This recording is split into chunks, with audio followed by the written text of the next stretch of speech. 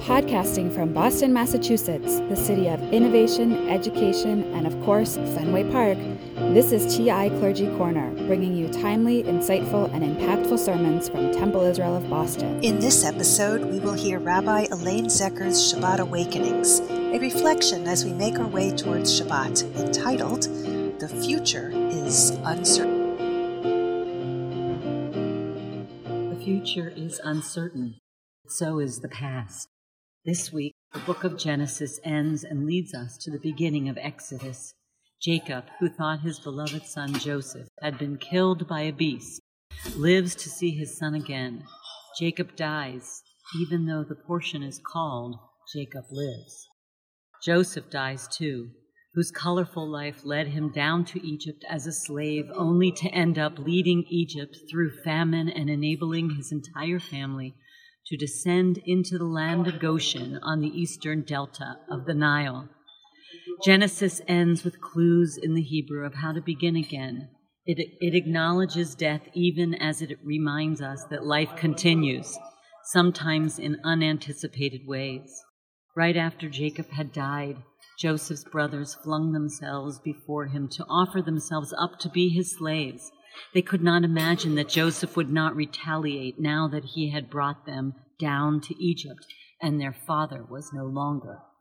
But Joseph responded, "Although you intended me harm, God intended it for good, so to bring about the present result, the survival of many people."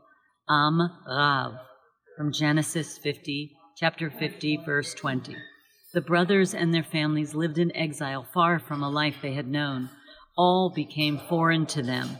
Survival must have seemed implausible. Becoming many people, Am Rav, was surely impossible. By the time Exodus begins hundreds of years later, the people may have survived, but they had entered the deepest darkness of slavery. But Joseph's description of his family emerged from the mouth of the new Pharaoh, who knew nothing at all of Joseph, his brothers, or his father. The Pharaoh, in disdain of these slaves, overwhelmed by their numbers, described them as Am B'nai Yisrael Rav. Notice the wordplay here. In Genesis, they are only Am Rav, many people.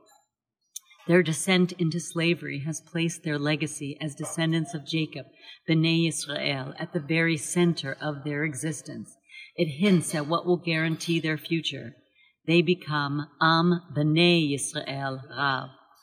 In the dark times of descent, they found strength in one another and became stronger as a people tethered to the traditions of their heritage and generations before. We continue that legacy through our Jewish lives and connection to a larger synagogue community. There may be darkness, but we remain to guarantee the future. Each one of us matters as the one who brings strength and courage to the challenges before us. As we end the book of Genesis and look toward the secular new year, we take the words of our tradition to heart as we face an uncertain future. Be strong, and we will find inner strength together. Chazak, chazak, vanit chazek. This has been a Temple Israel of Boston production. Join us next time for another episode of TI Clergy Corner.